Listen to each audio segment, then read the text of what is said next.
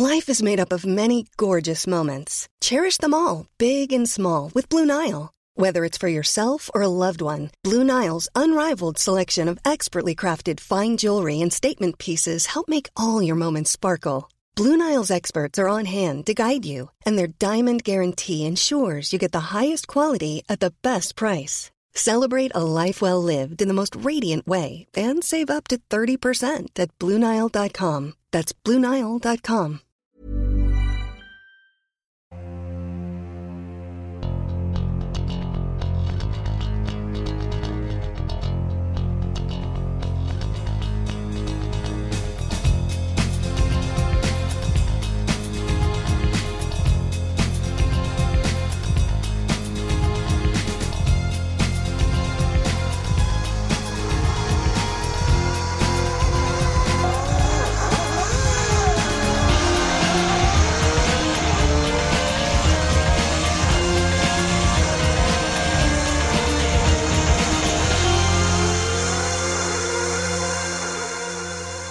Hello everybody, and great to have you with us again for another Motorsport Magazine podcast. And we are talking to you from our brand new headquarters in Hampstead in London. And I must say it's very smart and comfortable, our new home for Motorsport Magazine up here in the north of London. And it'll be our new home of the Motorsport podcast for the future. Evermore. And I hope you can see it all, actually, can't you, with our podcast video. Anyway, what you may not know is that Hampstead is actually a bit of a hub of historic motorsport. I can see people looking surprised, but it is, because just round the corner was Jerry Marshall's Marshall Wingfield Garage, the famous Jerry Marshall, saloon racer, and so was Speedwell, that John Sprinzell's company, Speedwell, which the older ones amongst us remember very well from our early days. Graham Hill was a director. Yes, correct. I drove an A35 to the Grand Prix. Yeah. This, by the way, is Alistair Caldwell, who I will introduce in just a moment. And Graham Hill actually was born only a mile away from here. So there you go. But not only that, W.O. Bentley was born nearby as well. So as I say, we are well set up here in our new Motorsport Magazine headquarters. Good. Welcome, Alistair Caldwell.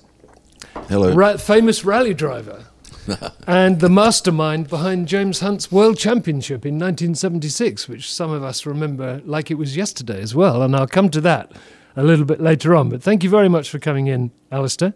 I know you're off on another rally the day after tomorrow, so this is great to have you just for an hour or so now.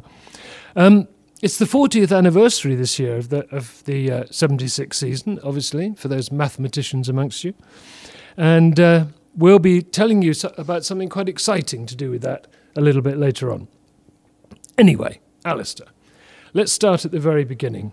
How did you get from being way down in New Zealand to working for the McLaren team? Well, as a young man, I was a mechanic. I served my time as apprentice mechanic, and in New Zealand, I worked on people's racing cars, quite a few, and I worked for a company called the Motor Racing Team. Worked as a loose expression. Nobody worked, nobody paid me. I just did it from enthusiasm. Worked in the weekends. I know the feeling, Alistair. And motor racing in New Zealand was not a thing you did full time. It was a summertime sport. There was nobody. I don't think there was anybody employed in it full time. It was an amateur thing. It was all semi-amateur, and people might got the expenses. But we did have this fantastic deal where we had the Tasman series, where all the Grand Prix drivers in the off season, because there was a long off season then, used to build cars, specially 2.5 litre cars, and come out and race in a series of races in New Zealand and Australia. And we used to get to race against them. And my brother became a racing driver, saved up, bought himself a car, and he raced a little Lola for a season, Lola Mark 1, which I own now. The actual car is in my garage at home. Tried to buy it for 40 years and eventually got it. And And then after that season, he did another season in a Brabham single-seater, twin-cam, Lotus twin-cam engine. They had a 1500cc class. And so these were the cars, and lots of Australians and New Zealanders had them as a cheap way or low entry point for Formula racing. And so Bruce and Denny and Clark and Hill and all these people, Rodriguez and so on, they used to come and race against us. And we used to race in those actual races with them. And so this was very good. And there was a great social scene because we mixed with them. They were very relaxed in those days. They water skied, played cricket, chased the girls, got drunk. And then generally had a good time. They loved it. They loved the Tasman Series, and so did we. Sadly, my brother was killed at Teretonga in one of these races, the last race of the New Zealand part of the thing, and that's the 50th anniversary. That's another anniversary. It's 50 years since my brother was killed at Teretonga, and so this was a big setback for me and my family, obviously, but it didn't really put me off. I thought, I stopped motor racing because of that. But there was a little bit of a legacy because we sold the car and he had some life insurance. So with a very small amount of capital, I could have bought a house in New Zealand as a young married man. I was already a married man with 2 small children. But for some reason, I'd also met race mechanics, and a lot of the race mechanics in Grand Prix racing in those days were New Zealanders. There was a huge New Zealand influence in Grand Prix racing. 10% of the drivers or more were New Zealanders. There was 3 of them, and there was Brabham as well. So there was only 12 cars on the grid or something, and there was 4 Australasians. Yeah. I mean, so there was a huge percentage, and a huge percentage of the workers were all Australasians and New Zealanders, and they would come on the Tasman Series and say, "Oh, you should come to England, Alistair. You'll get a job. You'll get a job, no trouble." So with this in mind, I had written to Mount Clarence saying I was going to come, but I didn't expect a reply and didn't get one. And so I flew, which cost a fortune, but in fact saved me money because I didn't come by ship, didn't lose 6 weeks' work, because in those days I was a young married man again, had to earn. And got to England and had an aunt who lived in Gerrards Cross, and she picked me up at the airport, and then I asked her to where McLarens were. I had no idea. Geographically, I didn't know. Gerrards Cross, Heathrow and McLarens, I had no idea. I hadn't done any research on this. She said, "Oh, it's only 10 minutes away, dear. It's it's in Colnbrook. I'll take you there Monday morning." So she did. And there was a guy called Harry Pearce, who was the works manager, he was called. And I met him, and I said, "I'd like a job as a mechanic." And he said, "I'll go and ask." I'll ask. He didn't, and he went upstairs and talked to Teddy and Bruce. I didn't know. He just went upstairs, and he came back after 5 minutes and said, "Sorry, no, we don't need any mechanics." I said, "Well, do you have any jobs at all?" And he said, "Yeah, we need a cleaner." I said, "Well, cleaner, I'm excellent. I am a very good cleaner, believe me." And so I said, "I'll take the cleaning job." Yeah. So they said, "Okay, tomorrow morning here at 8 o'clock, whatever." So the next morning I started as a cleaner, and I cleaned during the day, but at lunchtime and so on I talked to the race mechanics, and at the end of the day they had this BRM engine little Formula 2 car which Bruce was running in Grand Prix racing quite successfully, funnily enough. So, almost did very well with it, in fact. And anyway, I after I finished at 5, I went over them and said, "Can I give you a hand?" And they said yes. And I remember quite clearly, they said, "Oh, you can change the ratios in the gearbox." Now, I'd never taken this kind of gearbox apart, but I took it apart and took the ratios out, and then they gave me a list. Tyler gave me a list, so I searched the building for the ratios. I couldn't find them. I didn't want to ask anybody any questions, so I searched the building. Eventually, I found the keys to the truck. I went outside, opened the transporter, and there they were. So I, sorted them out, put the old ones back, put them in the gearbox, put it back together again, and then said, "Now what?" And they kept giving me things. And so at 2 o'clock in the morning, Tyler said, "Oh, we're going to go home now." I said, "Okay." And I said, "What time do you get to work?" He said, "About 7:15.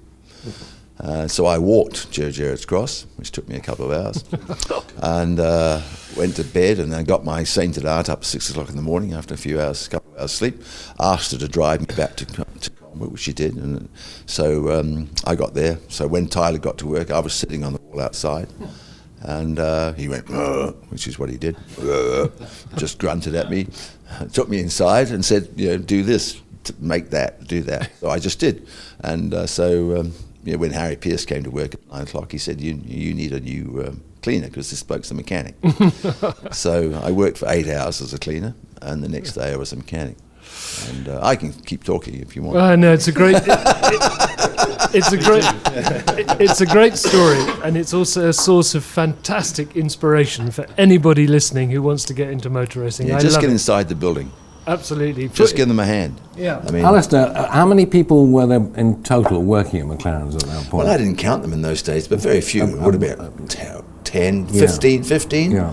15. I mean, I like to tell the story that, I have a photograph, I don't have it with me, but when we won the World Championship in 74, we took a picture of everybody outside the factory with the 3 cars, with the Indy car, the Can-Am car, and the Formula 1 car, and all the people who worked in the company, everybody. And in that year, in 74, we won the World Championship, and we ran 2 Grand Prix teams, if you'll remember. We ran 2 teams, the 2 trucks, 2 separate teams, one for Hailwood and one for Fittipaldi and Hull. Who had to be provided with spare cars, and all the cars had to be run in exactly the same configuration. Right. This was a nightmare, which we did. We ran Can-Am, which we won the championship. We ran Indy, we won Indy. Yeah. We won the Formula 5000 championship, which we built the car with Gethin. We won Formula 2 races with the Formula 2 car, which we built. Yeah. Now, all the employees are standing there. You know how many there are? There's 34 of them. There's 3-4 people, and that's two tea ladies. Mm-hmm. An accountant, a receptionist, a secretary. So the actual working people, and those people built all those cars. They didn't buy them in. They didn't assemble them like McLaren's do. They assembled 2 cars that they get all the bits bought in. We built 2 Indy cars, 2 Can-Am cars, 5 Grand Prix cars, Formula 5000 car, Formula 2 go, all built in-house. Every piece of suspension, every monocoque was riveted together. Amazing. Everything was done in that building by those people, and they won all those championships, which is a fantastic achievement. Yeah. Do you know how many people work at McLaren today? Oh, it's over 1,000 to not build 2 Grand Prix cars. It might be. It's so farcical that it's beyond belief that they could be that stupid, that they would paint themselves into a corner like that, that they would have this car with no suspension. The car is just like a Scalextric lump of lead. It's useless. The car itself is really, really, it's just an engine. It's all about the engine. It's all about the electronics. The car itself can have no suspension because it's got so much downforce. It's solid as a rock. And the fact that what are they all doing? It's probably what can they be all doing? Apart from 800 of them watching, 200 of them watch the other 10. Well, I expect some of them are cleaning, actually. Yeah, and listening for the built-in speakers. But it's very hard to know how many people. I'm having too much fun here. It's very hard to know how many people are actually there because it's such a big blinking place, and all the corridors are completely anonymous, all painted the same colour. Yeah, and how you find anybody in anything is a mystery to me. And they don't actually wear habits, but they should. Possibly, yes. Because they all walk around like monks. Nobody says anything. Nobody smiles. They're all looking frightened. We all. Well, they are. We all hope that McLaren does a lot better this coming season, and best of luck to them because we'd like to see them back up at the front. Alistair, tell us about your first Grand Prix, which was at Monza. We're jumping around, of course, because I'm happy to jump around. Didn't you drive the truck? Yes, I worked incessantly on these Can-Am cars. I was lucky because my wife hadn't arrived. She was still coming by sea, and so I was a bachelor, and so I was able to put in an enormous amount of hours, and I worked an incredible amount of hours, and I had a fantastic job, because the Can-Am car in those days, even the Grand Prix car, basically they drew the monocoque and the basic layout of the wishbones, but after that, all the oil system, water system, brake systems, and was all done by the mechanics. We designed all that stuff. We made all the gear change and all that stuff. Nothing was drawn, there was none of this business about everything being drawn to a millimetre. It was all, we made the jigs for the suspension, we made the jigs for the chassis. We did it all, and that was fantastic fun because it was creative about anything else, and you could do things. Bruce would come and say, we got to have the do this, and we'd say, we could do it like that. We used to go to the pub literally and write literally on paper napkins. We used to do drawings and discuss, because all we ever did was talk about racing cars. That was it. We're just all totally obsessed, and we'd just draw pictures, and then we'd that'll be the way to do it, and we'd rush back to the factory and build that. We'd make it, or we'd give it to the drawing office, so that's what it's going to look like. And so this was great fun because you were involved intimately in, when the Can-Am cars were taken to the airport to be flown to Montreal, I think, for the first race, I rode in the trailer on the car on the way to Heathrow, fitting the door locks, which I had designed and made myself. You know, and I was fitting them to the car, and then they took me back, and I got in the other Can-Am car and fitted them to that one, and then they got in the, you know, and they only got out of the car at the airport when he put it on the scales, because we were still working on them as they got rolled into the airport. You know. Fantastic. And so after that, it was all a bit of a letdown because they'd gone, and suddenly, you know, we were just set to build another monocoque, a spare monocoque. And Bruce came along, and we had in the corner, we had this V12 BRM engine car. I don't know what number it is. It's a McLaren. They only made one of them. And this was the end of the 67 season. And was it the M5A, maybe? Yes, I don't know those numbers. As a matter of fact. I think it was a one-off. Yeah. It was. They had got this V12 BRM engine and built this curved monocoque car. I remember that because it had to be wheeled. It was the last car that we had a shaped monocoque for. No, actually, I lied. The M19 was like that as well. Anyway, it was a curved car. You know, it had shape to it, like an eagle. Yeah, an eagle was a beautiful car, and this was a bit eaglish. Yeah. And Bruce came to me and said, "Would you like to go to Monza?" I said, you know, does Rose Kennedy have a black dress? And he said, "Well, the truck's going tomorrow morning or this afternoon. Can you go? Would you go?" So I said, "Yeah." So I nipped back to Maidenhead, where I now had a flat, got my passport, and put some knickers in a bag, and there was a guy called Mike Barney, who was the chief mechanic, and he and I climbed in the truck. Well, in fact, I climbed in the truck by myself, followed him across London to his house where he left his car for his wife, and then we both got in the truck and drove off to Dover.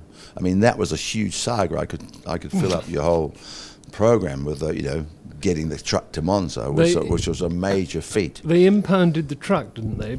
I was trying to speed it up. Yeah, we didn't have a piece of paperwork, which was called an acquis caution, lovely name, which was a piece of paper for the spares, and we didn't have one. I didn't know it existed. But the RAC man, who was in uniform, who saluted when the truck came, he had a look at the paperwork and said, "Oh, you don't have your acquis?" And I said, "Oh, of course we don't. I mean, what do you mean?" And Mike said, "Oh, God, yeah, we don't have it." He said, "Don't even go to France and leave the truck here, get it tomorrow morning." But we went to France. They locked the truck up. I could flesh it out, but basically, I said to the French RSC man who greeted it, I said, "Why don't we bribe these guys?" He said, "Oh, no. No, we'll be all in prison. No, not possible." You see, I said, "Well, everything I've ever read, you can bribe French customs just like that." No. So we stayed the night. We got up early in the morning, went back, and the truck was locked up. And poor Mike had to go up to the payphone in the restaurant, because there was this is pre-mobile phones, remember, and bang francs into a phone to ring up Bruce. And it was 7, and so it was 6 in England. So poor Bruce is being rung up to say, "We've got to send somebody to the RSC, get this thing raised, bring it down to Dover, come on a ferry, give it to us, and go." And I was new to all this. And I thought, God, that's going to take a while. We're never going to get to Monza at this rate. So I was left in the office, and I had this big suitcase which had money in it and all the paperwork, the carnets for the engine and the car and so on. And so I knew nothing of French money, but I opened it up, big brown envelope with cash on it. So I opened it up, and it was full of French francs, and the 200 franc notes were like this. They were huge. They were beautiful things. They were like a work of art. Yeah. And I got one of these out and had a look at it, and I had 2 young customs officers with me in the office of them, and they looked very interested. And I said, "Well, how about one of these for you, and one of these for you, and we get the big key, the Grand Clay, and we go and get the camion." They said, "Oh." So they folded these up, put them in their pockets with great ceremony, and then 2 of us walked up the wharf, the 3 of us, got the truck out, and I drove it down the wharf, and Mike was still on the phone to Bruce explaining what we had to do, and I went, doodle-doodle-doodle, got the truck. So off we went. And then when it got to Italy, when it got to go out of France, I was already ready for this. I had my 200, off it went. And then when I got to Italy, the same. There was 400 trucks or something queued for miles at the border, and I just passed them all. They banged on the truck, threw rocks at it and so on. Got to the front, got out, put a 10,000 lira note in each carnet, went up to the window, and the boys went, bang, bang, bang, bang, and off we went. We were there for 10 minutes. That guy's been there for days. I tell you what. Went down to Monza, parked the car in the paddock, because in those days it was this cobble thing with garages, Yeah.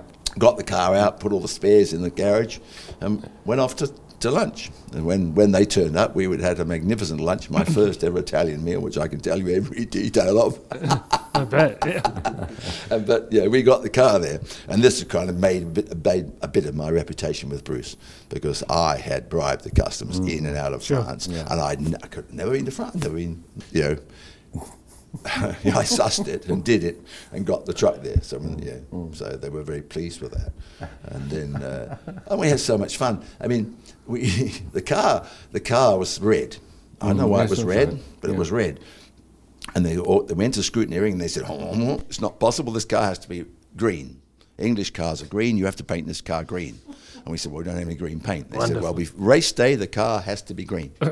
So Bruce decided that what we would do, we would paint the car green completely, everything, wheels, tyres, engine. That was our plan. And Pat was sent off to town to get some aerosols, which were a new invention, and she came back with a box of 10 or 12 aerosols, bright green aerosols. And we were going to paint the whole car, everything, just for fun.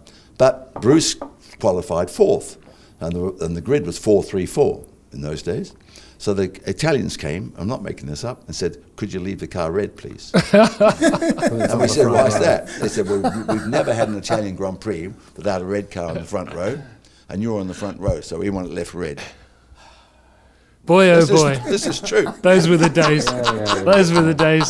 So we didn't paint it green. We were looking forward to having this green car with green wheels and green engine and green everything. But as it was, it didn't happen. Fantastic. And then it ran out of oil in the race. The oil tank wasn't big enough. It drank all the 3 gallons or whatever and ran its bearings.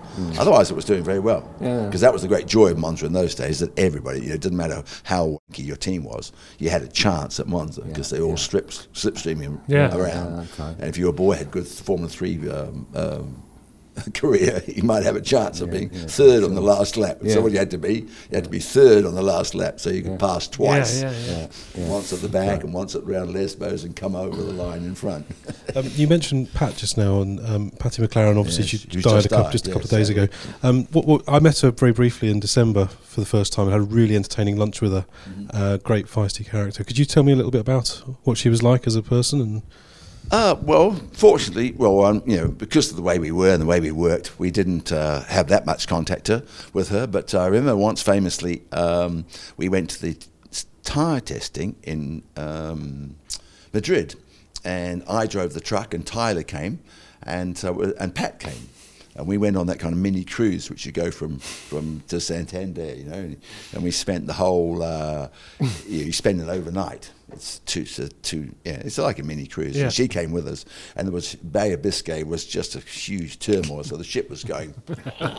So in the dining room, there were 5 people, Pat, Tyler and I, and another couple. So they put us together, and all the chairs and stuff were bolted down, and we had a good time. She enjoyed herself, and she was keen on a drink, so we did a lot of drinking, and So no, Pat was good fun. She was the timekeeper, wasn't she, and the lap charter and everything for the team, wasn't she? Yes, that was traditional. Yeah. That was traditional. The girlfriend of the wife was always expected to do the lap chart and do timing, and some of the girls were very good.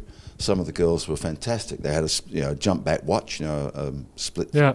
I forget what they're called. They've got a proper name. Yeah. Stopwatch that you stop and then catches up again. Yeah. And some of the girls could time all 15 cars. Pat Surtees was lap. Particularly good, I think, wasn't she? And Pat used to do this. I know she could only do 4 or 5 because some of them can do all 15, but most girls just concentrate on the top half dozen. We'd say we wanted time. We'd say we want louder, blah, blah, blah. We'd say who we wanted timed, and they would clack, clack, clack, and they could do this jump, and they would have to do the arithmetic.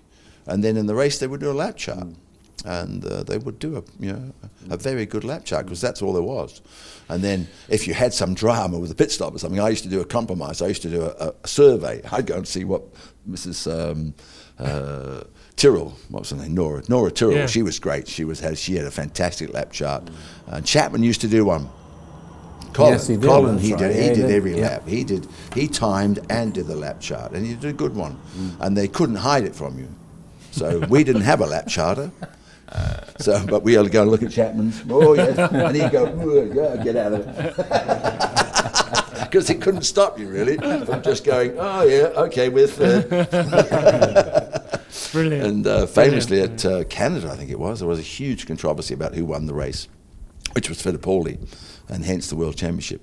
And all the lap charters were arguing with the organisers' lap charters and so on. I did. You've worked with an incredible number of drivers. I mean, just to name a few: Denny Hulme, Jody Scheckter, Peter Revson, Jochen Mass, Peter Gethin, Chris Amon, Emerson Fittipaldi, Mike Hailwood, James Hunt, and we'll talk about James in a little bit. From your perspective, which ones really, really, really stood out for you? I mean, I guess Emerson. Emerson was a very good driver, and a hugely hard-working driver who put an enormous amount of effort into the race team. Talked, knew how to test, wanted to change the car. If anything, he was a bit too enthusiastic. He always liked new things, so we used to end up with the new car syndrome. In '74, we won the World Championship, but we never raced the car in the same configuration. It was either wider front track, narrow rear track, longer wheelbase. Oh, God, because, we would do all these configurations, and we never raced the car in the same configuration. Tell me. And because we had this contract with Hulme, had to have the same gear, and so did Hailwood, we had to build 5 sets of this stuff. So, boy, did we build a lot of redundant crap in '74. Bet the mechanics loved that. Oh, they didn't. I mean, it was just stupid, really. I mean, management should have said, actually, we're just secretly, Fittipaldi's car will be wide track, and the others will just be told there's our wide track. Anyway, we didn't cheat. I'd like to add that we never cheated. We never ran 2 cars that were different. We always ran 2 cars that were the same. But any Grand Prix team or any race team who's got a first driver and a second driver, the first car is going to be better, because whenever you've got 2 things, there's always one that's better than another. The simple as the engines. There's 5 engines in the truck, and you've got the dyno sheets. Who's going to get the strongest engine? And when all the tyres are mounted up, 50 sets of tyres are mounted, they're all checked for diameter, they're all checked for run out, and the number 1 set is perfect. The diameters are perfect, the run out is perfect. Guess whose car they go on? And the second best set go on the same car. The third best set or the fourth best set go on the second driver. Yeah. But the nice thing about the second driver, because I used to have this, they'd say, who's the first driver? I'd say, it's quite simple. The first driver is the one who's fastest. Yes. So if you are fastest, you'll be the first driver. And if you do it for 2 or 3 races in a row, you'll definitely be. And it doesn't matter what his contract says and whether he's got number 1 printed on his forehead, he's going to be number 2 if you can blow him away. Yeah, absolutely. And it's still the same. Whatever still the same. And the whole if Webber could blow off Vettel for 3 races in a row or something, the whole team they can't help themselves. Yeah. Guess who gets the best set of tyres? Guess who gets the best clutch? Who gets the best engine? Who gets the best mechanics? Who gets the most input? From the team management. They're going to talk to him more, because now it's just human nature. Yeah, sure. It is. Can I just ask you, when we're talking about Paddy McLaren, in terms of people who've recently left us, Tyler also. Tyler, recently. Yes, Tyler. Tyler was a bit of an enigma to me. Tyler and I were very close, and we worked endless hours together, and we talked endless hours about racing cars. And he and Bruce and I were, very close. But in fact, we never socialised. Really? Hardly ever. Really? We didn't meet outside work. Huh. And Tyler had a whole life with Bruce. He lived with Bruce for years. He actually lived in Bruce's house. Yeah. And so they were very close, and they talked obviously night and day. But I was never involved in that. I went home, and I didn't talk to anybody in motor racing at all once I left the building. Not at all. Right. I didn't even have a telephone conversation, nothing. I just went clonk, back to Maidenhead, back to my wife and children, and then very briefly, of course, because 90% of the time I was at work. I never saw my children. My children just got bigger. They got longer, because I was awake and gone before they were up, and then I came home, they were always in bed. Yeah. Bearing in mind how close you were to Bruce, when he died at Goodwood, were you tempted to quit? Very much so, yes. You were there for a few hours. Oh, yes, I put the fire out. I took him out of the car. Yeah. I held him until the ambulance came. Yeah. I was me. Me and one of the Can-Am mechanics. Sure. Because we were running 2 cars that day, and the fire engine didn't work. And so I always used to keep a fire extinguisher and a tow rope in the boot of my car, which I kept in the pit road for that very reason. So Jim Stone and I drove around, put the fire out, and picked Bruce out of the car. And as I say, I held on to him till the end, wouldn't let anybody else touch him until the ambulance came. Did you see the beginnings of the accident down there? Yes, people say it was on the far side of the... I saw it. Right. We didn't see the impact because you couldn't see it because it went behind the building. Sure. But the car came in view and the bodywork came off. Saw the body I saw the body come up. Yeah. The body popped up, lifted the back of the car off the ground. He was just a passenger, and he slid off.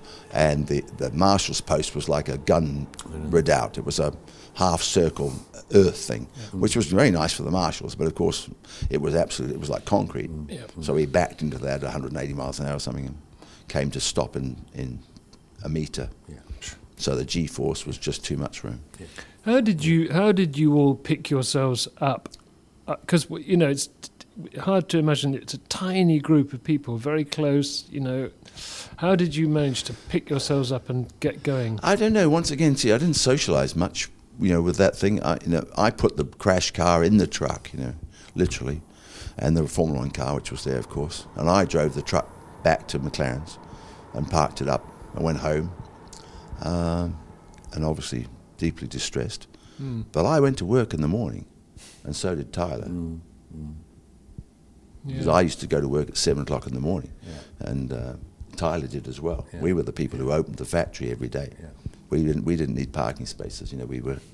We opened the place up, and so I went to work, and so did he. And nobody said, "Oh, what are we going to do?" I don't remember any. Other people tell you about inspirational stories from Denny Hulme or lectures from Phil Kerr, or no rubbish. We just went back to work and started work again, and it was just tactic that Bruce would have liked to us to keep going. We put all this effort into it. Why would we stop? Well, I never knew him because he died the year before I started doing this. But it seems to me, just from so many people I've talked to who like you, he seems to be one of those people who just left his mark on everybody he ever met. Yes, I mean, we talk ill of the dead, but Bruce was genuinely a really nice man. He was genuinely a really nice man. Motivator and he was a leader amongst men, but he didn't go around. He just did it. He was very good at it, and he listened to everybody. Never rubbished anybody's opinion. He was a good leader amongst men. Everybody in the place really liked him, and he'd do silly things like as soon as a monocoque was made, as soon as it was possible for it to be steady on the jig, he would get in it and pretend to drive it and go, ooh, and make engine noises and say, boy, this is going to be quick. Ron Dennis doesn't do that, does he? I don't think so, no. And then nearly always when we finished a car, it would be an all-nighter, as we call them, and we would work, and there would be chaos in the shop, whereas we just worked away. And Bruce would normally come early in the morning, and when the car was finished, we'd get in the car and we'd start it up, and inevitably he would go whoop, whoop, whoop, whoop, and put 2 black stripes up the workshop floor. So when the staff came in the morning, the car wouldn't be there, the big pile of rubbish where we'd been working, and 2 black stripes up to the door. Where the car's its first thing was to lay rubber down the workshop. Let's move on to something completely and utterly different, which is we've got to talk to you about. Obviously, it was the arrival of James Hunt. We're talking beginning of '76, end of '75 now. I don't think all of you were totally convinced that this was the man. Not at all. Not at all. I mean, the truth is that it's very difficult to assess racing drivers because racing drivers are so much a product of their team, and there's a lot of journalists and people who don't believe this, but this is true. You just got to look at the grid: 2 green cars, 2 blue cars, 2 white cars, 2 red cars. They're all in pairs because it's the team. The driver's almost immaterial. Always has been. Always will be. The least important person in any racing team is the driver. You can machine gun everybody in the factory, including the drivers, and the next race, the Mercedes cars will be on the front row of the grid. If what's his name, Lewis, and what's the other one's name? Nico Rosberg. Nico. If their helicopter crashes this afternoon, who's going to be on the front row at the first Grand Prix next year? Is it going to be Mercedes? Probably. It is, believe me, because their cars are the best. The driver's immaterial. Virtually immaterial. You could take the slowest cars on the grid, the drivers out, put them in the McLarens, and they would be crap. They wouldn't qualify, and those boys would be, taking 2 or 3 races. I'm quite serious about this. So when it's driverless cars racing... Well, it virtually is now. What do you mean, when? When? It is now. Well, in 76, people were gravitated towards Mr. Hunt because of his flamboyant lifestyle. Oh, yes, we were watching James, and we could see him in the pit road, and he was obviously quite a good racing driver, and he was good fun, and his team was good fun, but I wouldn't have considered him. We were negotiating with Fittipaldi, and Fittipaldi was asking for a lot more money. He was asking for 100% pay rise, which Philip Morris, who paid him indirectly or directly, I don't know actually because I didn't do the But he was asking for a lot more money, and Philip Morris was saying no. And we were we went testing at Paul Ricard, and Emerson said, "Alistair, you've got to convince John, Philip Morris, that I have an alternative." And I said, "Well, they don't think you do. They think the music stopped because Grand Prix racing, as always, is like musical chairs. There's only so many seats, and everybody knows who's going to sit. Everybody knows whose ass is going to be on what seat. So the music had stopped, and the only place for Fittipaldi was." Sensible place was in his McLaren. So they were sticking to their guns about the money, and he was so. And then we got this bombshell. It was a bombshell because he never gave us any inkling. It just came on the telex, because back in those days we had the clack, clack, clack, clack, clack.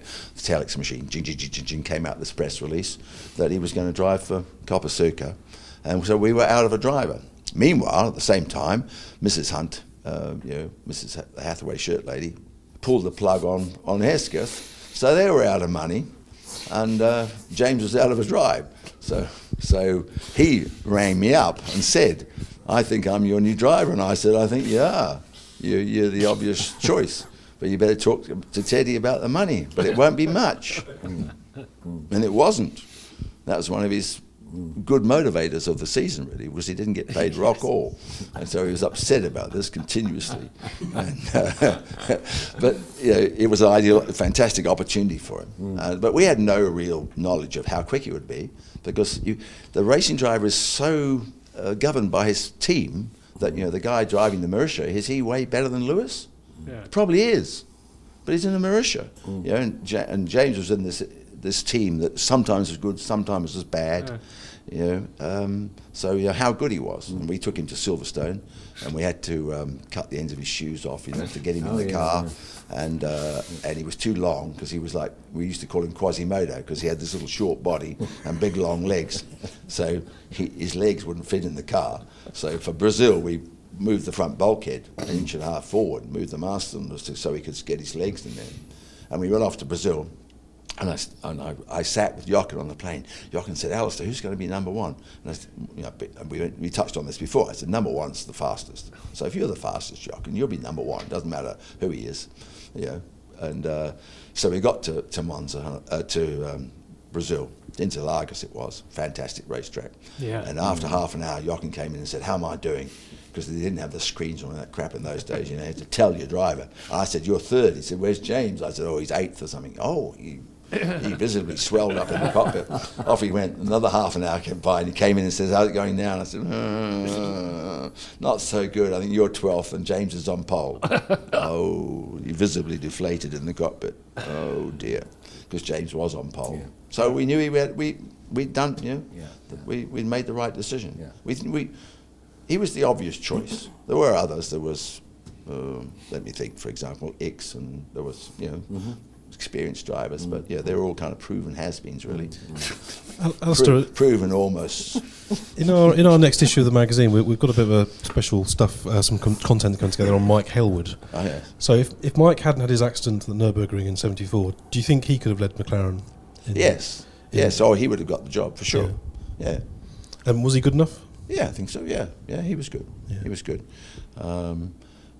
he was a bit relaxed about his motor racing, but he might have got a bit more serious, had he got the top slot. But he was good enough, yeah. Alistair, you paint a lovely picture of the kind of boys on tour ambience of the 1960s, obviously tinged with tragedy at times. Was there a specific time during the 70s when it stopped being as much fun and became more of a, and the commerce kind of began to outweigh the sort of spirited boyishness? Yes, I don't know. I don't really follow that one. I understand what you mean, but it was always commercial. It was always a business. We were in business. We were having to raise money, borrow money, whatever, get sponsorship to go motor racing. We just didn't get enough to make it. We were amateur, really, in a way. When you think back at it, McLaren's. We used to do the American and we used to do 3 races in North America with 3 personnel. I mean, he took 3 people for a 2-car Grand Prix team. That was it. It was a 3-man team, and one of those was old and tired and didn't want to work. So it was actually a 2-car team, and we did everything. Who was that? We prepared the cars, and we took the spares down at the back. We took all the tyres down there, and then we took it all back again. Then we worked all night, and then we did that. We loved it. It was so stupid. It was just stupid. I mean, who thought that 3 guys could run a Grand Prix team on their own with no support from the management? Management would just turn up in the morning, how's it goes, kick the tyres, get and drive, and then bugger off back to the golf course. And we thought, there we were, completely knackered, and we never complained. We loved it. We got paid rock all. So, yes, it was like that, but some people, it just gradually came that people thought, this is stupid. Ferrari started to do it. Ferraris had 30 people at the racetrack. We had 11. They had 2 lawyers. We didn't have anybody. We didn't have a PR person. We didn't even like journalists. We chased them away.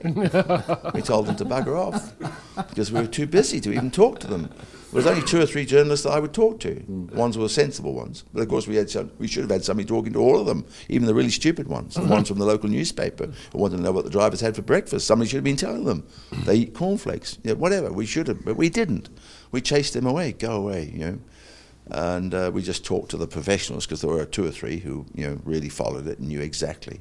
Because that was one of my problems. My problems was that I, without trying to be too big, I was aware of everything that was going on. I still am, but in those days I was very, very aware of everything that was going on. I didn't need to talk about it at all. Now, a lot of people need to talk about things they're doing, but I never did. And I used to try and hire people who also didn't need to talk about it. So you had this group of taciturn-looking, who didn't say anything, but won the World Championship. Because you didn't need to talk about it, you just needed to do it. And I didn't like my boys talking to anybody, because then they gave away information. Really, seriously, we just stay like a little club. Don't talk to anybody, because as soon as you talk to anybody, even a journalist, you give away stuff. Sure. Teddy was terrible. Teddy gave technical, because he wanted to have his ego inflated. He would tell them, oh yeah, we're doing this and we're doing that. Be quiet, shut up. Anyway, well, actually, so I don't remember any kind of step. It just gradually got more professional. Teams hired more and more people, including McLaren's. We got bigger and bigger and bigger, but still tiny by today's, and it got more commercial. All the tobacco company came in, and there was more money involved. Started talking millions of dollars instead of thousands of dollars and so on. But I don't remember any kind of, It didn't become any less fun as a result. Yes, it did. In the end, I stopped having fun. But that was probably the kind of classic thing where I got promoted to a sort of situation where I was incompetent, which happens in many companies. And I should have been left doing what I used to do. But they gave me an office upstairs, and I wore a jacket and a tie, and I ran the company. And I was not interested in running the company. I wanted to run the race team and build the race cars. And that's why I left McLaren's, because we were going downhill, because Teddy was doing my job and I was doing his job. We did a role reversal, which he wanted, because he wanted to be the star car builder, and he was useless at it.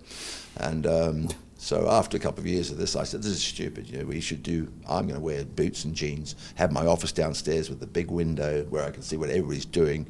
You get back upstairs and we'll win the World Championship again. And he said, no, we're not going to do that. And he just kept hiring more and more people to do my job instead of having me. They had now had half a dozen guys, had a committee doing what I used to do all on my own, because I said, do that, which is, when you're a small company, is very good to have somebody who just, some.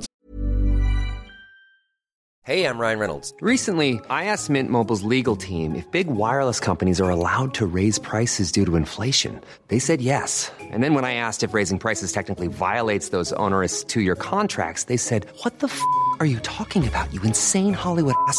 So to recap, we're cutting the price of Mint Unlimited from $30 a month to just $15 a month. Give it a try at mintmobile.com/switch. $45 up front for 3 months plus taxes and fees. Promo rate for new customers for limited time. Unlimited more than 40 gigabytes per month. Slows full terms at mintmobile.com. When you're ready to pop the question, the last thing you want to do is second-guess the ring. At BlueNile.com, you can design a one-of-a-kind ring with the ease and convenience of shopping online. Choose your diamond and setting. When you find the one, you'll get it delivered right to your door. Go to BlueNile.com and use promo code LISTEN to get $50 off your purchase of $500 or more. That's code LISTEN at BlueNile.com for $50 off your purchase. BlueNile.com, code LISTEN. Times they're wrong, but most of the time just having something just anyway. We fell out over this because I wanted to go back and do how we used to do. And he wanted to stay in charge, so I left. You went to work for Brabham, and we'll come to that in a minute, but we're now going to get a bit deeper into 1976, Alistair, because it's, as I said earlier, it's 40 years since that incredible season.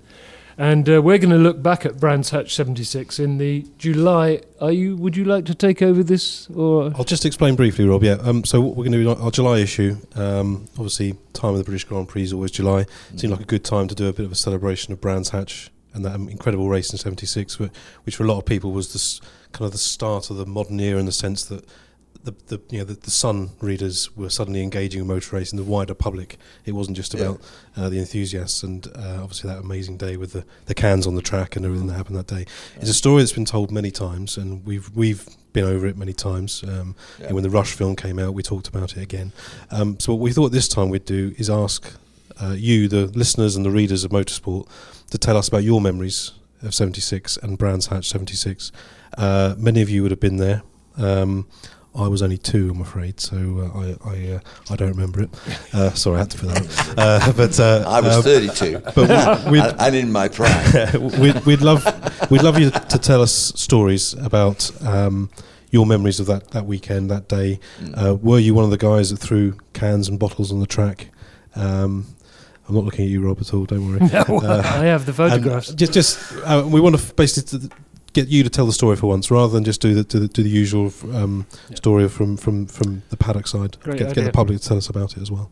Great idea. And just for those of you who may be new to our Motorsport podcast, that was our editor, Damien Smith, who obviously is in charge of what goes into the magazine, speaking to you there.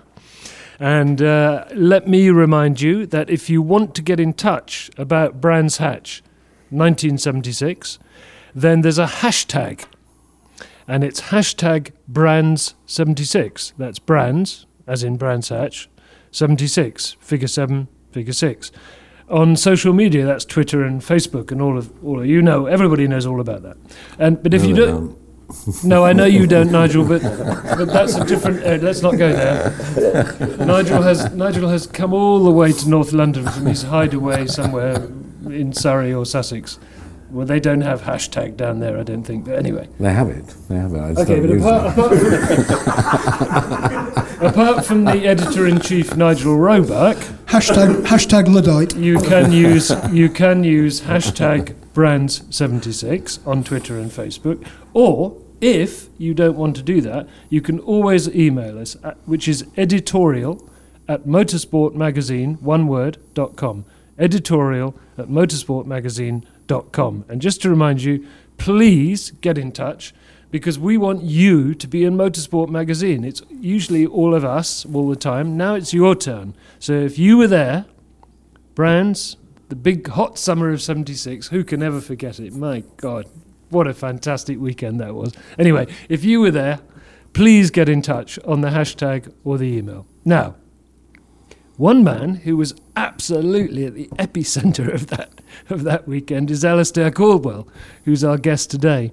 And by this stage of the season, things between McLaren and Ferrari were getting a little bit tense, weren't they, Alistair? Well, they always were. Remember, we've been at it with them for several years now. It was Ferraris. The top of Grand Prix racing was Ferraris versus McLarens in those days, 74, 75. So it was an ongoing thing.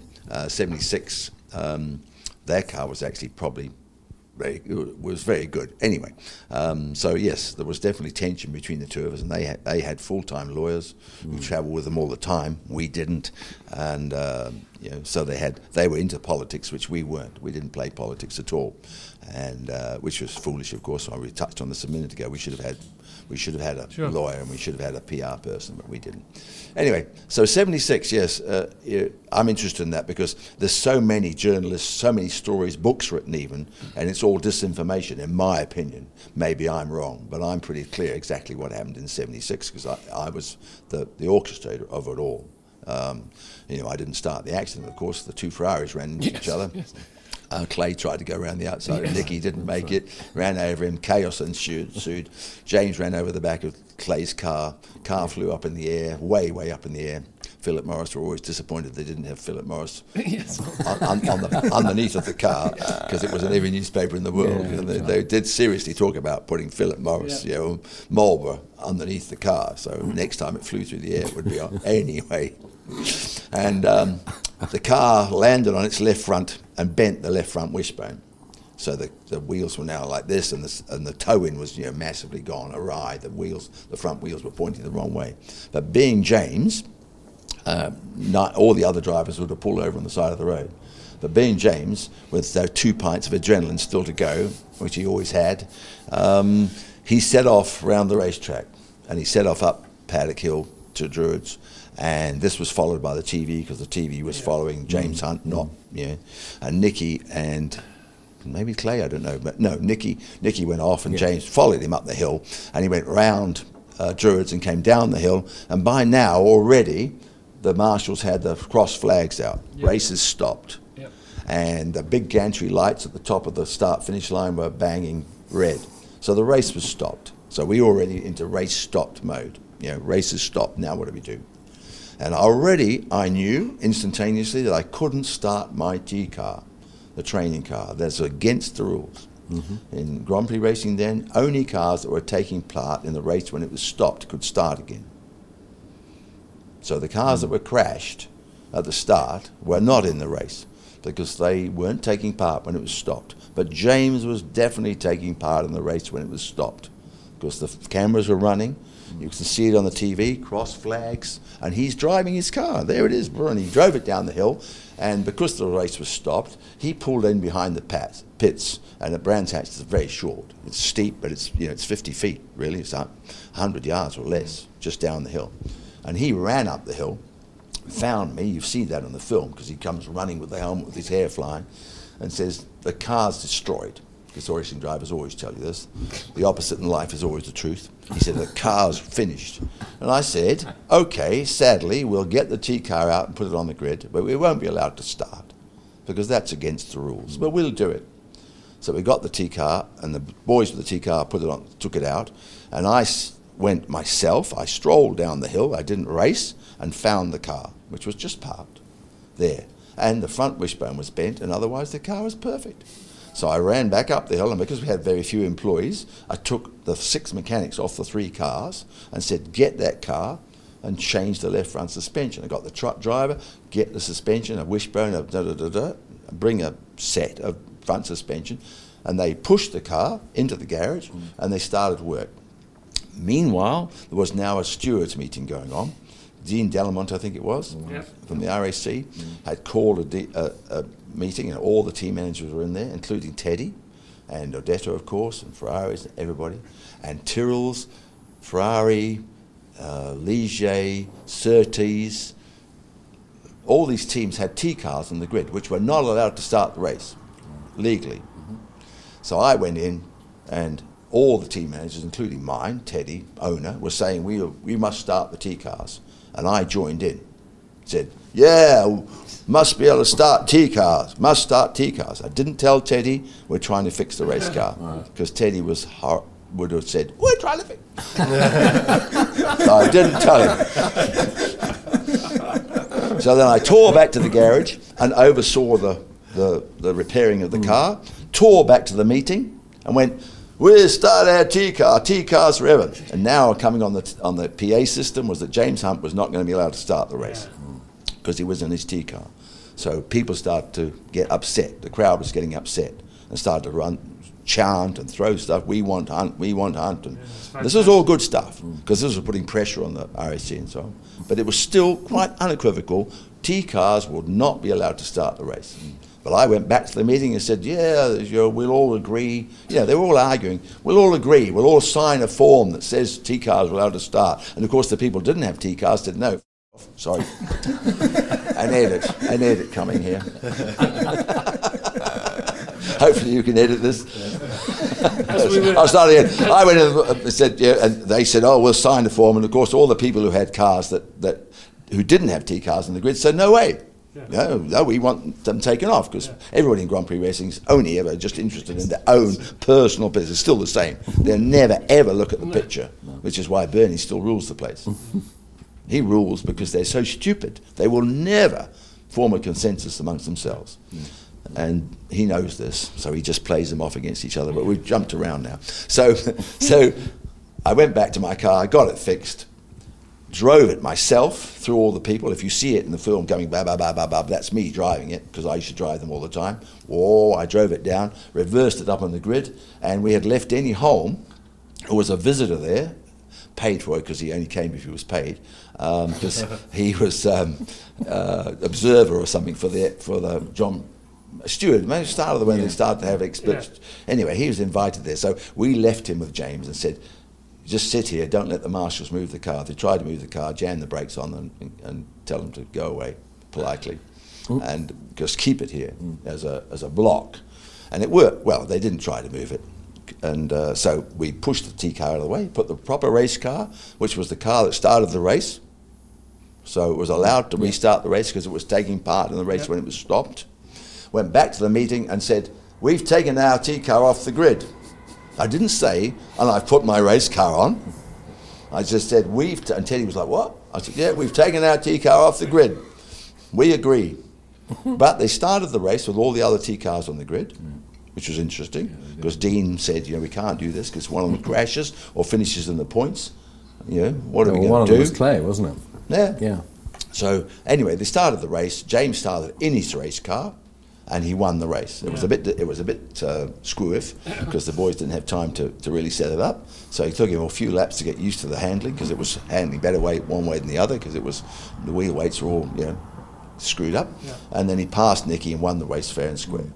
So James Hunt won the British Grand Prix in the car that started the race at absolutely 100%. And interestingly enough, because I can extrapolate, the only car that should have been on the grid was James Hunt. Only car that could have started legally the British Grand Prix, because the rules then said when you're shown the red flag, you must stop where you are. Not finish the lap. The rules said quite unequivocally, stop where you are, but always people used to drive slowly round to the grid. But Nicky didn't. Nicky tried to get the race not started. Nicky was a smart boy. He knew the red flags were out, but he kept racing, and they kept racing, and he raced over the top of Paddock. You see it, there it is on the video. He comes full speed over Paddock because he's trying to get them to change their minds, which has happened before. There had been other Grand Prix where the red flag had been put out, everybody kept racing, they all went, okay, let's switch it off again. So Nicky was trying that one on, and you see in the movie that the marshals are going, stop. So he skids to a halt and does another lap. Still under a rule that says you must stop where you are, and does another lap. So Nicky did 2 laps under the red flag. He crossed the start-finish line at full speed under the red flag, didn't get disqualified, and was allowed to start the race. So I can extrapolate that the only person that should have started the British Grand Prix on his own, on the grid, because it was the only legal car, was James Hunt. And there was nothing in the rules that said you had to complete that lap. The opposite. It said you had to stop where you are, which is what he did. Now, Ferraris played the politics and invented a rule which didn't exist. And when they had the tribunal at the Place de la Concorde, the 3 Algeriatics got led in. we should just make clear that this hearing in Paris was later, way later in the year, just with the Canadian Grand Prix. Just before, yeah. We were testing at Mosport when the news came through, and that was one of the few times that James fell out with Nicky, because Nicky was taken by Ferraris to the Place de la Concorde, sat in the seat outside with a bandage, a big white bandage with stage blood on it. I'm not making this up. So when the 3 old boys came, they were introduced to Saint Nicky, the man who'd risen from the dead, with the bloody bandage. Oh my God. They went in and said, and all we did was show the movie of James driving the car at Brands. And we had the director from the TV company to say that this was unretouched. Yeah, this was, because that was the only possible argument to have him out of the race, that he wasn't taking part in the race when it was stopped. But he was. There was the flags, the light, James driving his car. So as far as we're concerned, there was no case to answer. We couldn't imagine what Ferraris were on about. Ferraris told the boys that you had to finish that lap, and James didn't finish that lap, which is the opposite of the truth, and therefore would be excluded. So they excluded him. It's an absolutely... That, I believe, is the actual true story. Right. But I may stand corrected. I've never seen any journalist write the right story. They're always different from that. Well, just to repeat that we really want you guys out there, you're listening to us today, and tell your friends that you can join in this story yourselves. You were there, and lots of you must have been there, and Alistair, as we heard, right in the thick of it. But my God, the crowd were fantastic. They were fantastic, because the little bit I was telling you about running from the meeting to fix the car, that's the people in the stands, the 10,000 people there, sussed it. They knew exactly what I was doing. Nobody else did, but the people in the stand said, look, they've got the race car. They're fixing it. And I ran down here, and then they came back, and each time I came back, they cheered some more. And then we actually started the car up and drove it forward. And then I realised that Steve Bunn, where are you, Steve? He's out there somewhere. He was doing the tow-in with this thing called a Dunlop gauge. And in his excitement, he'd got a whole degree out. You know, so it was 10 minutes, but it was a degree in 10 minutes. And I realised the front wheels were like that, you know, in snowplow. So, we'll put it back in the garage, and the crowd all went, whoa! It was great. They understood. It was nearly fixed. And then we adjusted the tow in properly, and I drove it, and the crowd, oi! Because now, so you had that running commentary from 10,000 people who had sussed out what I was doing. The meeting hadn't sussed it out. Yeah. No officialdom has sussed out what I was doing, but the crowd had. Just for fun, let's jump forward to Fuji at the end of the year, where James won the World Championship, which I know is a whole story in itself. But the fact is, a lifetime in between. Absolutely, I know. But we'll get you back. We'll get you back when you're not rallying. But anyway, I know that the crowd there was a big factor as well, wasn't it? Because yes, and that was created by us. Yes. That was fascinating. Because it was torrential. We had a young man called Lance Gibbs, who's, where are you, Lance? He's in Indianapolis. He has a car livery company. He does stickers and stuff. I think he's retired now, but he had a very successful company in Indy, which did all the logos and stickers and stuff for Indy cars. Anyway, Lance Gibbs, New Zealander, never wore shoes, always wore flip-flops, very Kiwi. And we call him the entertainment officer because he did all the sign writing and helped with the tyres, but he was also, entertainment officer. And we had James and Nicky in the tower at Fuji arguing with the stewards that the race should not be held, vehemently, insistently, along with Jarier, who was the other member of the safety committee. When there's a joke, Mad Dog Jarier. Anyway, the three of them, but Nicky and James arguing, and I would say to James, "What are you doing?" He said, "Oh no, it's far too wet, old chap. We can't possibly race." I said, "Yeah, come on, you got to race, otherwise we can." Oh, no. He was absolutely adamant we shouldn't race. So I was going up to the tower with Bernie and arguing with and going back down again, because only Bernie and I were really excited having the race run. And the two drivers, Nicky and James, were trying actively not to have it run. And we had 20,000 Japanese in the stands who were totally enigmatic, doing nothing, just sitting there. They'd been there for hours in the rain and the cold. And I was getting my cars to start every 20 minutes or something and rev the engines up, which would make all the others start. Because they didn't know why, but whoop, whoop, whoop, whoop, whoop, whoop. and the whole pit road would be going whoop, whoop, whoop, whoop, whoop, whoop, and then he'd stop off again, and I was trying to get, nothing was happening. So I said to Lance, do you think you could get this crowd going, in some way? And he said, I'll give it a go.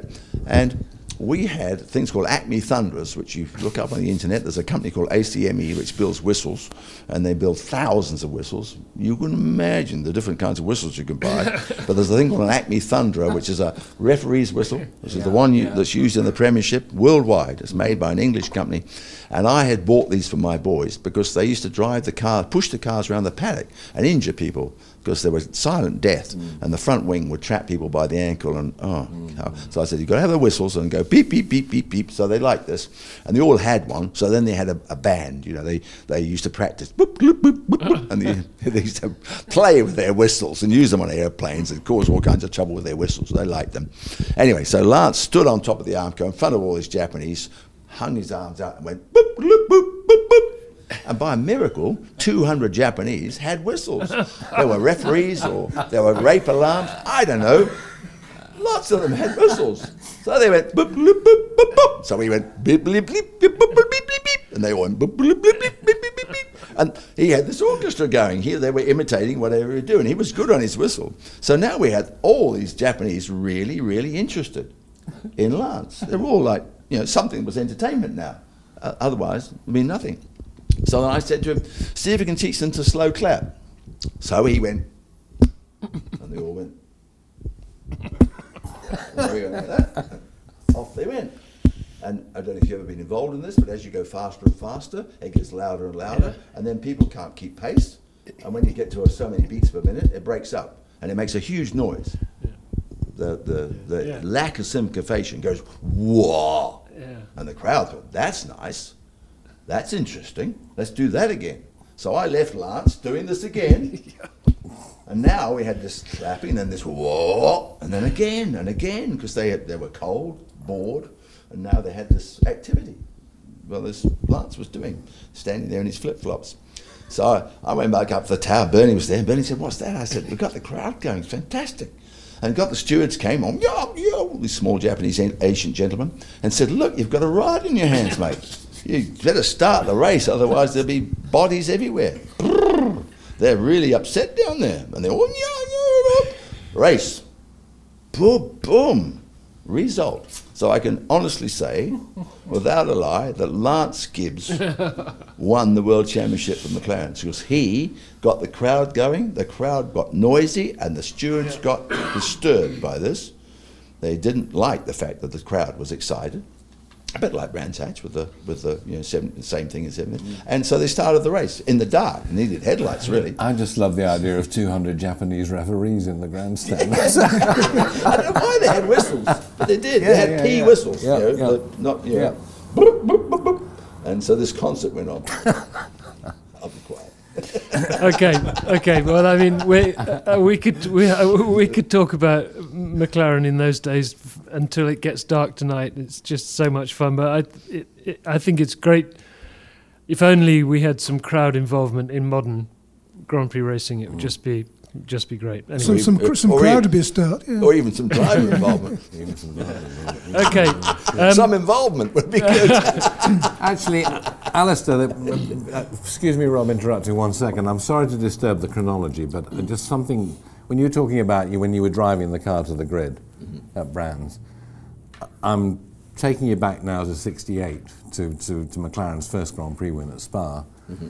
I'm sure, forgive me if I'm misremembering this, I'm sure I remember you telling me about driving the car from the paddock back to... Yes. Because the garage was... In Spa, we had a garage at Malmonde. We had a garage, which was a Ford agency, right at the bottom of the circuit. Yeah. The far end, because there was no pits. Didn't you drive the car down Master?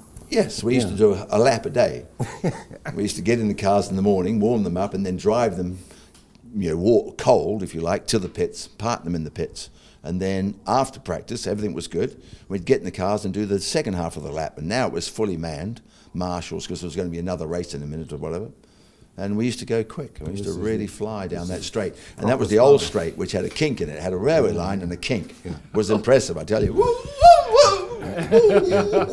And then we used to choose the revs we'd do. little guy called Alan McCall. Yeah. And we would say, okay, today we'll do $9,000, and then we'd get the pits and have a look at the ratio chart.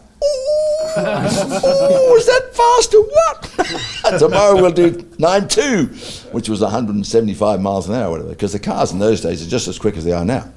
You know, they had a lot less horsepower, but they had a lot less drag. There was no wings on the car. Now, they did 180 miles an hour, whatever, in those days. And so we used to go pretty quick down that straight, and that was the straight with the railway line and the kink. Wonderful. No helmets, hairs.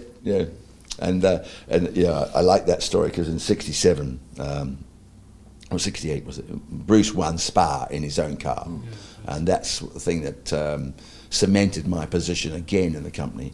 Was that he turned up from the Can-Am race with some drive shafts which he had made for the Formula One cars. He knew the length, he had the drawing or whatever, and they had these very light pot joints, they're called, with a single pin, which do both the plunge and the turning, and they're half the weight. And the drive shafts we had, which were made by an English company, BRD, I think they were called BRD, they're horrible things, heavy, horrible, unreliable, but it was all we had, And so he came with these new lightweight drive shafts, and stupidly we put them straight on the cars. He said, put them on. So we put them on, and we did practice, did the 2 days of practice.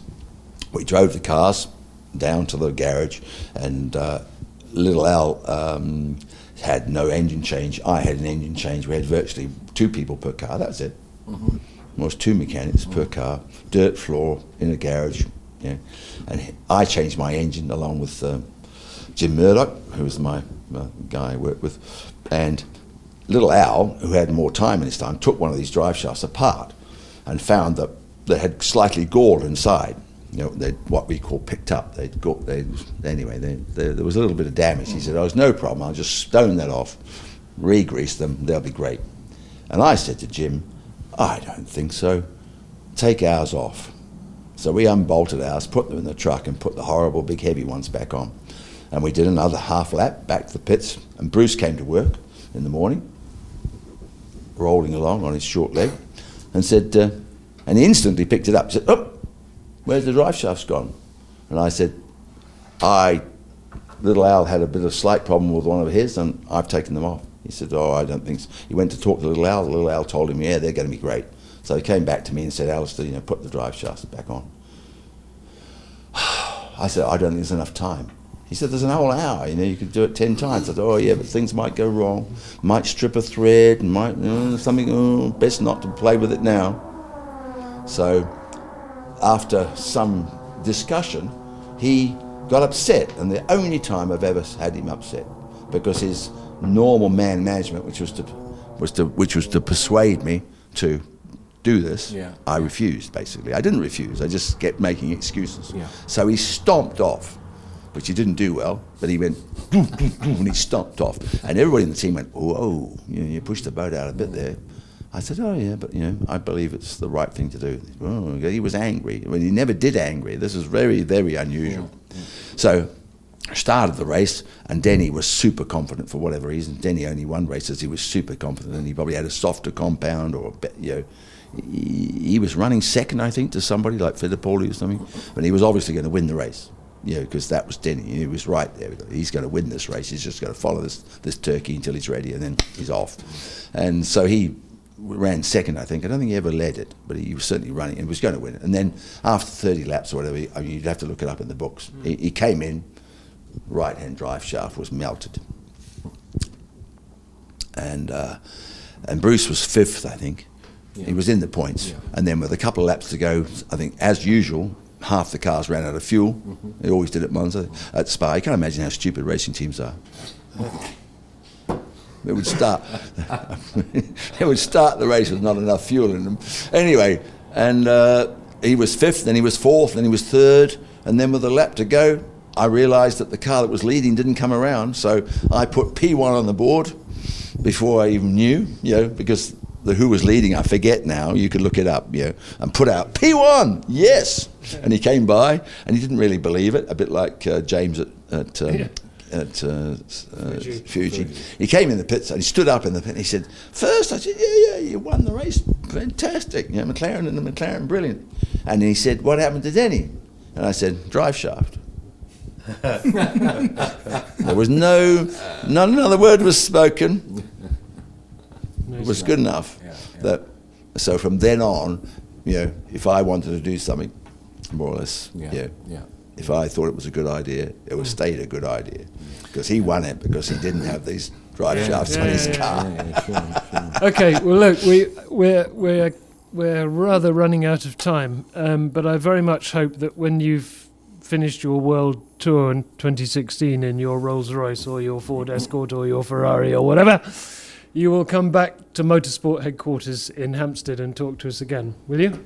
Yeah, sure. Good. Yeah, I love talking. Good. Especially about all those days, because we had good times. They were good times. And these are the days that you refer to, I know, as BR, aren't they? Yeah, before Ron. Yes. Which is kind of a nice joke, really, isn't it? Anyway, before we... I must just say, and I'm looking at our website editor, Ed Foster, as I speak, that we haven't had time for our readers' questions. Now... time for one or two. Okay, time for one or two. Well, one comes in from Wimbert, which sounds Belgian, and he wants to know what went wrong with McLaren after 76. What... everybody's... After 76, what happened was the Can-Am faded away because Porsche came and destroyed the McLaren thing, and people didn't like watching Porsches win Can-Am. They liked McLaren's winning McLaren, but they didn't like Porsche's winning, so they all went home. So that faded away, and so this big stream of revenue and interest from McLaren's died away. So Teddy and Tyler, but particularly Teddy in my case, came home. Tyler stayed with the IndyCars, but Teddy came back to Europe and decided he wanted to run my team, which was the Grand Prix team. And he used to come as a guest, if you like. He would turn up, but he'd been busy with Can-Am or Indy, so he would turn up and interfere with what I was doing, but not enough to destroy it. But when he came back, he literally took my job and promoted me, and I believe that the team just went steadily downhill from then on. And the more he got involved and the more people he hired to help him, the less effective we got. And for sure we would have recovered. In fact, I think they started to recover. Then we won the British Grand Prix with Watson in 81. Yeah. So, it wasn't all bad. But I also had stopped enjoying myself as well. The team wasn't doing so well, in my opinion, and also I'd stopped enjoying myself because I wasn't doing what I used to do. I was, dealing with hire cars and hotels and administration, whereas I wanted to build racing cars, which I thought I was very good at. So I decided to stop, and so I quit. So I would have said the lack of success in Can-Am meant that Teddy concentrated too much on the Grand Prix team, and he wasn't a good influence. And because he was the boss, he could, it wasn't like Bruce. It was different. With Bruce, I could have won, but with Teddy, I wouldn't win. Teddy would say, "No, we're going to do it like this." Okay. It's interesting how a racing team can quite quickly go downhill, can't it? Yes, it's all about people.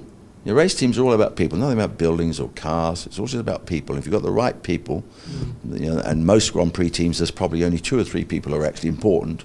There's 1,000 people at McLaren's, but only 900. You can do without 980 of them. There's the top management who are the important people. This is where you see this with Ross Brawn and Newey and so on. If you have this dominant, really clever person, then they win the world championship. It's all about people. Sure. Any business is all about people. Yeah, absolutely. Quite a few of our readers, and I'm just trying to pick out the most popular questions, really. Want to know about being at Brabham and I mean, very, very different days. Oh, Brabham was a totally different deal, because we had Bernie, of course, and but I went to Brabham's because I wanted to work with Gordon Murray, because Gordon Murray is a genius, which he is, and he's a very clever man, and I admired, so I wanted to work with him. But it didn't really work that well because we won the World Championship. I taught them how to win the World Championship. I wasn't there when they won the World Championship, but I taught them how to do it. Because when I went to Brabham's, they were a team that just wanted to be fast. And it was very interesting that I'm amazed, like football teams, Fulham stayed Fulham even though they've had 10 different managers, and Brabham stayed Brabham's. Jack was totally silly in that Jack put all the new stuff on his car and his car broke down, and Denny Hulme won the World Championship. And even with that example, he couldn't stop himself. And you don't win the World Championship by putting all the new stuff on your car. You win the World Championship by having your car reliable, and then you put new stuff on it. And when I went to Brabham's, all they wanted to do was win races, and you don't win championships by trying to win races, which is what all they wanted to do. Nelson, Gordon, and Bernie all wanted to put the new stuff on the car, and I had to fight tooth and nail with them to make the car reliable. Really, it was an uphill battle, but I won, and they won the World Championship. But they had no idea, and they soon regressed. Yes, I would say that once I left, took them a couple of seasons, and they went back to doing their old ways of sometimes winning races, sometimes being hopeless. They lost the consistency and they lost the reliability again. And being consistent and being reliable, now it's so much easier for them because they've got thousands of people doing the reliability and so on. Whereas in my day, it was just me at McLaren's. I did all the changing of all the components just by instinct almost. Yeah. Now they have people who are lifing every component. They change the components every day and so on. But I can go on for hours. But they're so stupid, of course, that they don't need to do that. All they have to do is put the weight of the car up by a couple of 100 kilos, and all their troubles would be over. But they're too stupid for that. Okay, right.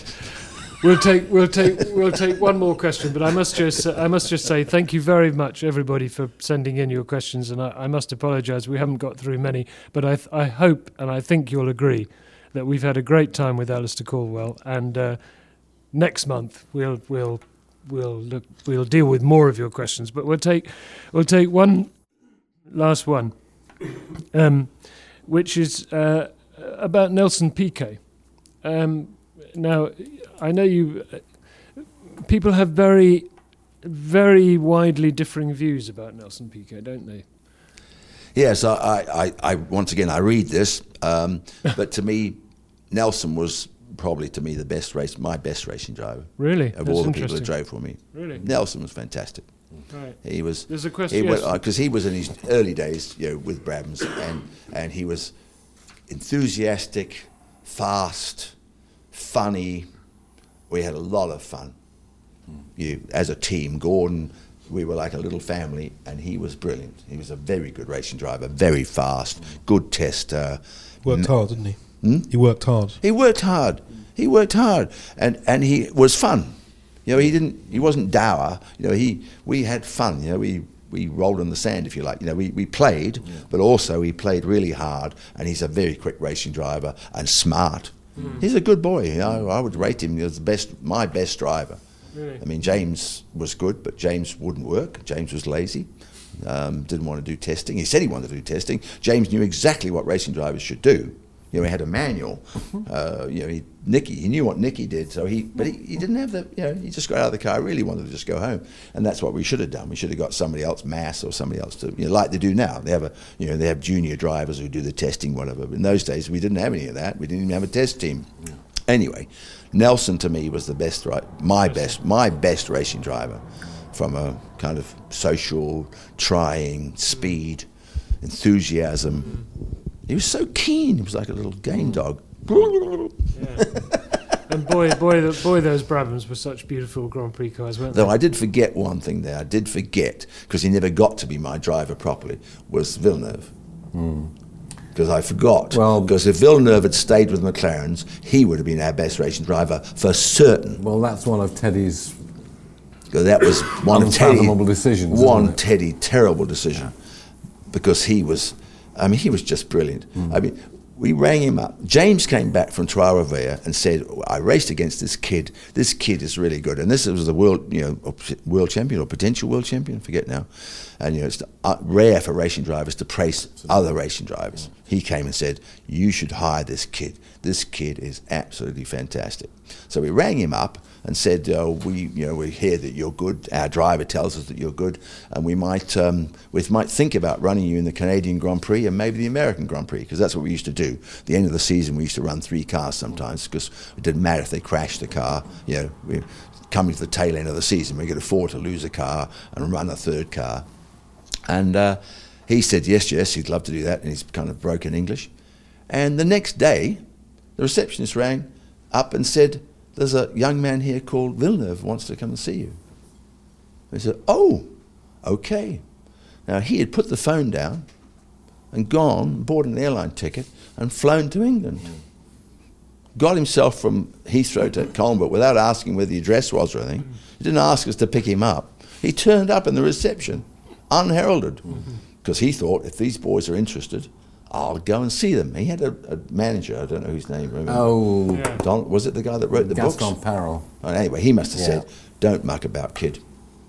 Buy yourself a ticket. And it worked, because he came in the reception, we took him upstairs, we showed him the drawings, we showed him the cars, he sat in the car, made engine noises, tried to drive it, and was obviously, so we said, okay, we'll run him in the British Grand Prix, because that we could run 3 cars at the British Grand Prix because we had more people and more resources. So we did, and he was fantastic. And I'm certain that he would have been our number 1 driver, for sure.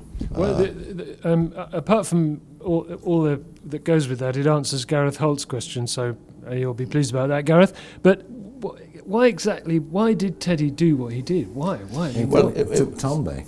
It was a bluff thing. It was partially bluff, and it was also, sadly, Philip Morris's corporate speak. Tambay was French and pretty, and spoke perfect French, posh French, and they had a big market. They didn't have a big market in Canada, so it was politics, and also, though we with the race team wanted to have Villeneuve, night and day. This is our boy, no doubt. So Ferraris thought this as well. So Ferraris called him up, and he flew to Italy and went to see Enzo. And he came back and he was torn. He said to me, Alistair, I want to drive for McLaren's, but Ferraris have offered me a testing contract, and you're not offering me anything. Teddy's just saying, 2 or 3 races at the end of the year, maybe, not for sure, no contract. So he went to see Teddy, and Teddy said, okay, just call their bluff. Tell them that you either have a full contract or nothing. And off he went, and Teddy said, see, he'll be back in a minute, because he'll go to Ferraris and they'll tell him to bugger off. And he'll be back, and we'll have him. He went to Ferraris and said, all or nothing. They said, okay, all. That was it. We lost a driver. And he wanted to drive for McLaren's. Yeah. He didn't want to drive for Ferraris. That's absolutely right. That's a moment in history. Absolutely. Incredible. So Teddy tried to call his bluff, and it didn't work. Ferraris called our bluff and hired him. And he would have been a fantastic McLaren driver. He just suited us perfectly. The way he came, because we didn't look after our drivers at all. We just told them, be at Monza on the 23rd. We didn't say how you're going to get there, who's going to hold your hand, who's going to buy your airline ticket.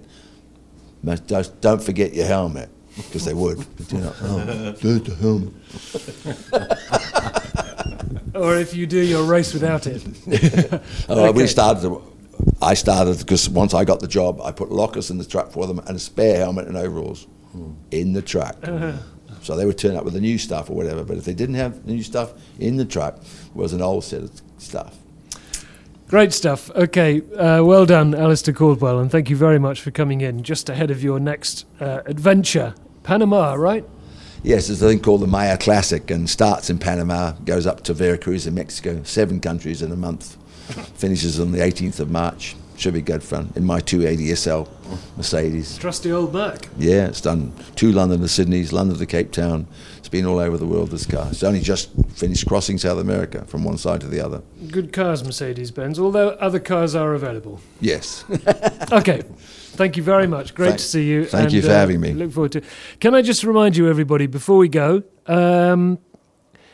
as we said about half an hour ago, we're doing a very special thing in our July edition of Motorsport on Brands Hatch 76.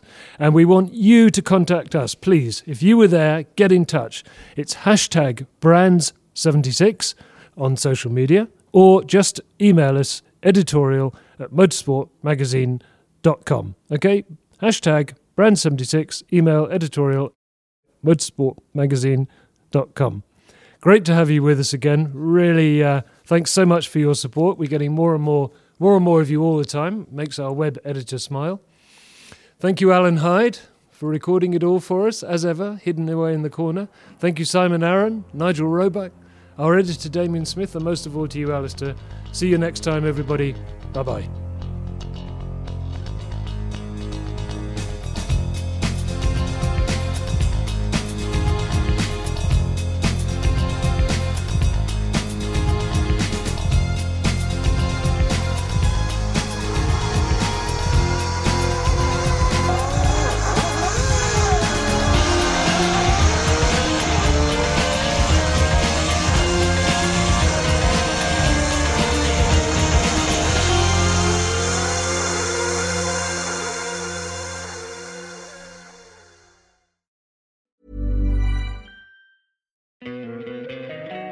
Don't you love an extra $100 in your pocket?